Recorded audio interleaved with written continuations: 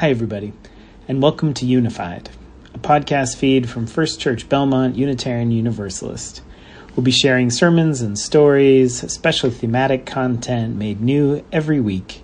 We're so glad you're here, and for more information about who we are and opportunities to grow and deepen, swing by the church on Sundays or check out our website at uubelmont.org. And for now, enjoy this new content.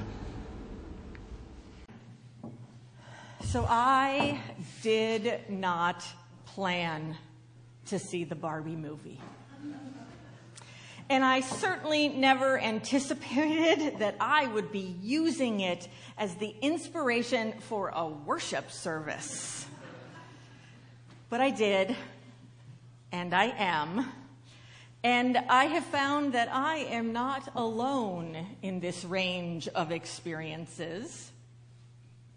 So what is it? What is it about this extraordinarily pink, unabashedly product-driven movie that has had so many people talking and writing and preaching about it? It turns out that Barbie, the movie, is a place that many have been able to experience an important piece of wisdom, where the absurd makes important satirical points. So, in response to that, I will do my best not to disclose any aspects of the movie that have not already been publicly discussed, but please understand that some spoilers may slip out. I've worked really hard, but you just never know.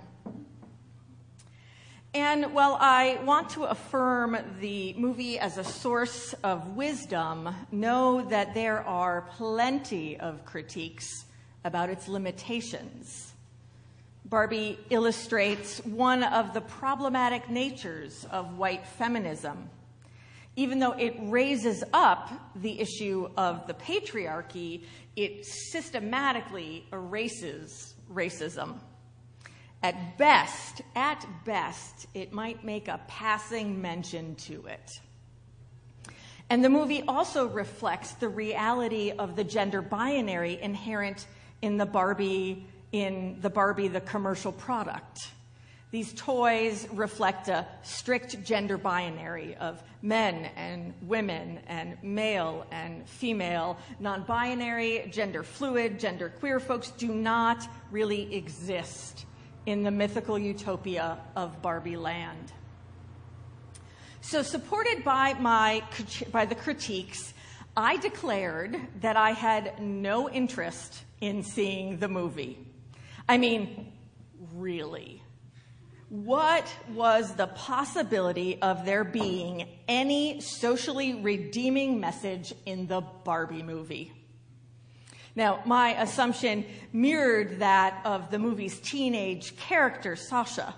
Early on, she says to Barbie, "You set the feminist movement back 50 years, and you destroyed girls' innate sense of self-worth," this angsty teenager says. But as often is the case, I was given multiple opportunities to reevaluate my hardline no stance. First, shortly after its release, posts and commentary about the movie began appearing on my social media feeds. Lots of praise, but also lots of criticism, including the two that I just mentioned about racism and gender identity. And as I read article after article, my curiosity started to increase. Then came the chatter from my colleagues. "Who's seen the Barbie movie?" Countless virtual hands of all genders were raised, many chiming in how much they enjoyed it. And then came the "Who's doing a newsletter" article to let folks know that Barbie was co-written by and directed by a Unitarian Universalist, Greta Gerwig. You see, Gerwig's parents were married and she was dedicated at the Unitarian Society of Sacramento, California. So, woohoo, it's you.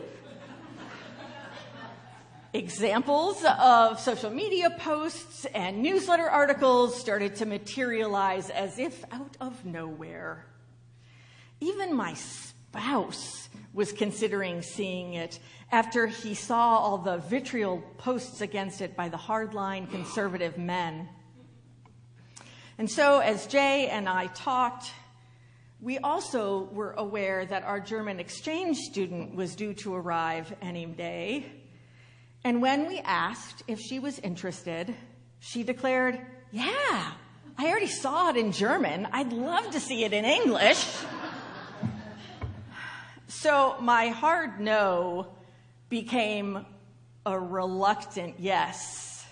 Though I will say that I did not bother finding any pink in my wardrobe to wear to the movie theater, because there isn't any. So a little background on Barbie is in order. And I'm grateful to my many colleagues that have contributed to create kind of a historical database of information.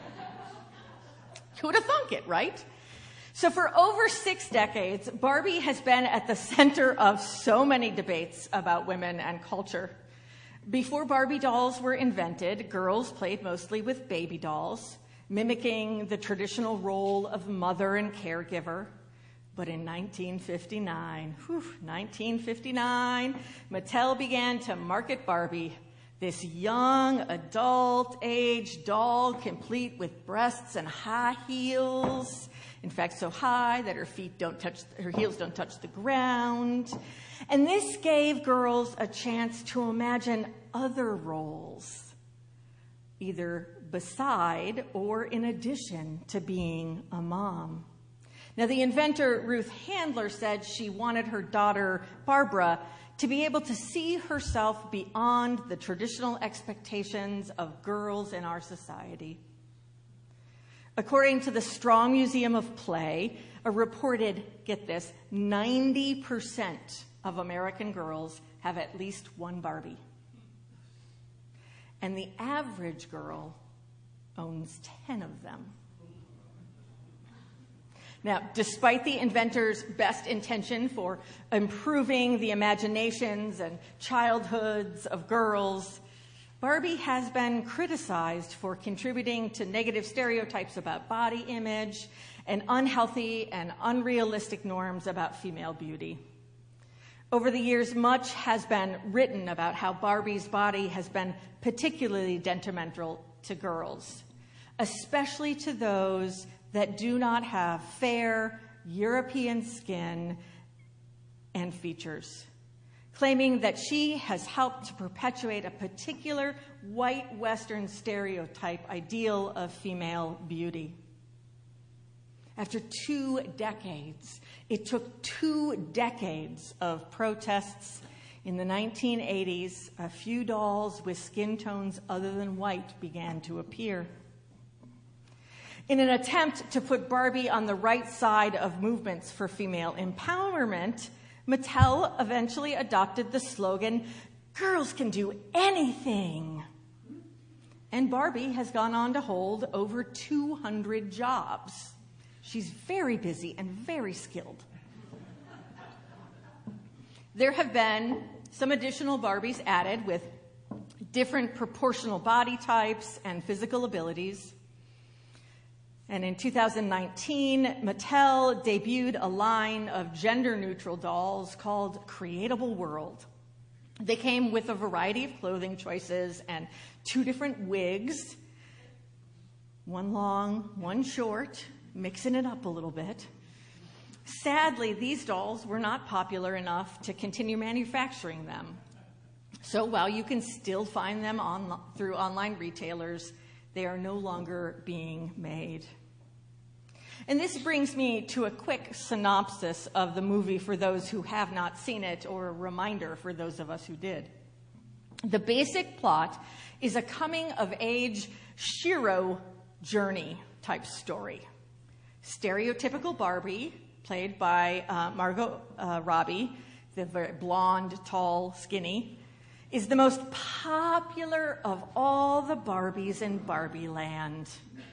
a utopia where each Barbie has an impressive job. As Helen Mirren's narrative Riley tells us, all problems of feminism and equal rights have been solved. The solution? They are the ones in charge. The Barbies have sleepovers every night during which they declare how beautiful and confident they feel. The Kens, played by Ryan Gosling and a whole host of other stars, among others, can exist only in relationship to Barbie. Stereotypical Barbie begins experiencing an existential crisis. In the middle of the dance floor, she shouts, "Have any of you ever thought about death?" And the room stops. Those arched feet go flat. To combat these changes, she must venture into the real world. And Ken, who struggles with feeling like a mere accessory in Barbie's dream life, tags along as a stowaway in the Corvette. The real world is, well, real. Men in suits at Mattel, led by Will Ferrell's CEO, make disingenuous speeches about female empowerment, and preteens dress down Barbie for wreaking havoc on their self-esteem. In this world, both Barbie and Ken go on quests of self-discovery. Harsh truths are revealed along the road to enlightenment. And that's when things get interesting. Ken goes back to Barbie Land as fast as he can in order to establish this amazing thing he discovered called the patriarchy. And by the time that Barbie returns, Barbie Land has been transformed into Kendom. Life is very, very different from when she left. In addition to all of the commentary and criticisms, it's fascinating to see the different approaches, the myriad of lessons that commentators and preachers have voiced. One of these, there are 5 lessons or 5 gospels that I believe are part of the deep spiritual teaching that appear to be ultimate truths from the movie Barbie. So in no particular order, they are, first of all, the extremes of masculinity and femininity are damaging to everyone. Emma Ginsberg says that by showing extremes of conventional masculinity and femininity through Barbie Land and Kendom, Gerwig exposes the fact that neither is healthy. True humanity exists between the binary for everyone. Second, your uniqueness is what makes you special. During Barbie's journey of self-discovery, she learns to embrace her quirks and idiosyncrasies, realizing that her true value lies beyond her physical appearance. This powerful lesson reminds us to celebrate what makes us unique and individual, rather than trying to fit into society's unattainable ideals. Embracing our authentic selves allows us to shine brightly and make a meaningful impact on the world around us. Next, we find ourselves in the company of others. Barbie finds solace and camaraderie in her heartwarming alliance with a diverse group of kindred spirits. These newfound friends value her for who she truly is, appreciating her personality, creativity, and kindness, rather than judging her based on her superficial traits. This is a reminder to surround ourselves with people who uplift and support us unconditionally, creating a chosen family of genuine connections. Such meaningful relationships can empower us to overcome challenges and reach new heights in our personal growth. The fourth, is really the most theological of all of them, and that is that we are in a state of co-creation with life itself. This idea that we are working in tandem with the universe to create the life that we desire. We see this in the second meaning of Barbie and the ghost of her inventor, Ruth Handler. You see, as Barbie's creator, Ruth knows her purpose more than anyone. The two walk away into this white space that basically is the equivalent of heaven. And Ruth asks Barbie if she is really ready to take on everything that comes with humanity, including mortality. They touch hands in this moment reminiscent of Michelangelo's creation of Adam in the Sistine Chapel. And in this moment, in this one moment, Ruth passes on all of the memories and the feelings Barbie will have as a human. A scene where Gerwig manages to encapsulate the emotional scope of girlhood through a short montage. And last, speak your truth. In one of the most captivating moments of the film, Gloria, played by America Ferrara, speaks her truth with such intensity that it literally shakes the Barbies out of the trances that they slipped into after the Kens took control. Now, this monologue sermon happens on the Mount, of all places, up high. And if you haven't read it or heard it, I encourage you to check it out. I'll give you just a little bit of a snippet. Gloria says, "It is literally impossible to be a woman," as she's speaking to the Barbies. "You are so beautiful and so smart, and it kills me that you don't think you're good enough. Like, we have to always be extraordinary, but somehow we're always doing it wrong. You never have to get old. You never be rude, never show off, never be selfish, never fall down, never fail, never fear, never get out of line. It's all too hard. It's too contradictory, and nobody gives you a medal or says thank you."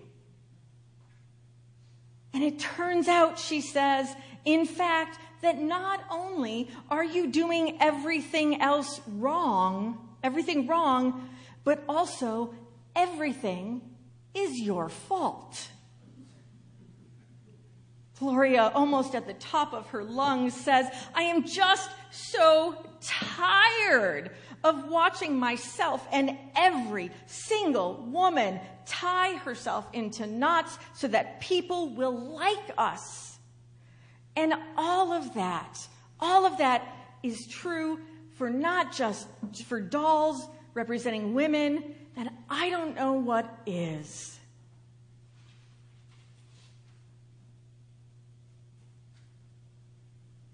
For many women, myself included, this monologue is a point where our humanity, our realness, is seen.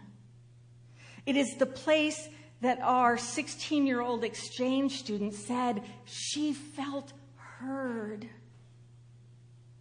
And it is one of the multiple places when my husband found this movie to be hard.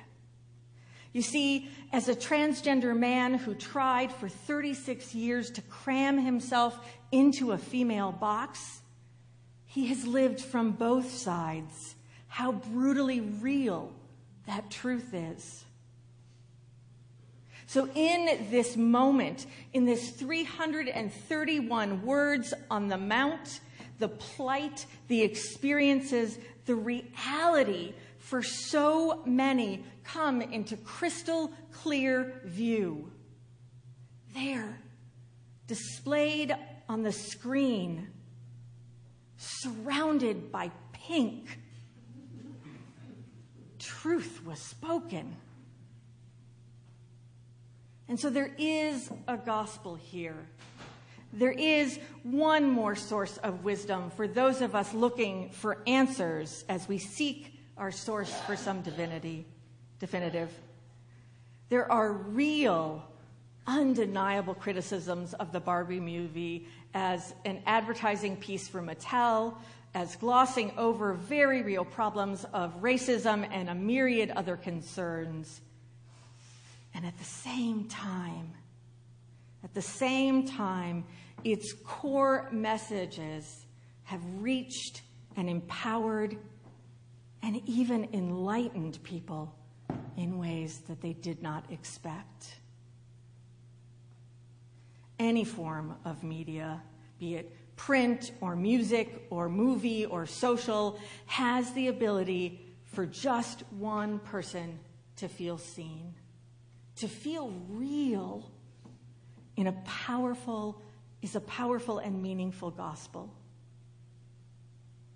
Even if that movie or if that comes as the gospel according to Barbie. Blessed be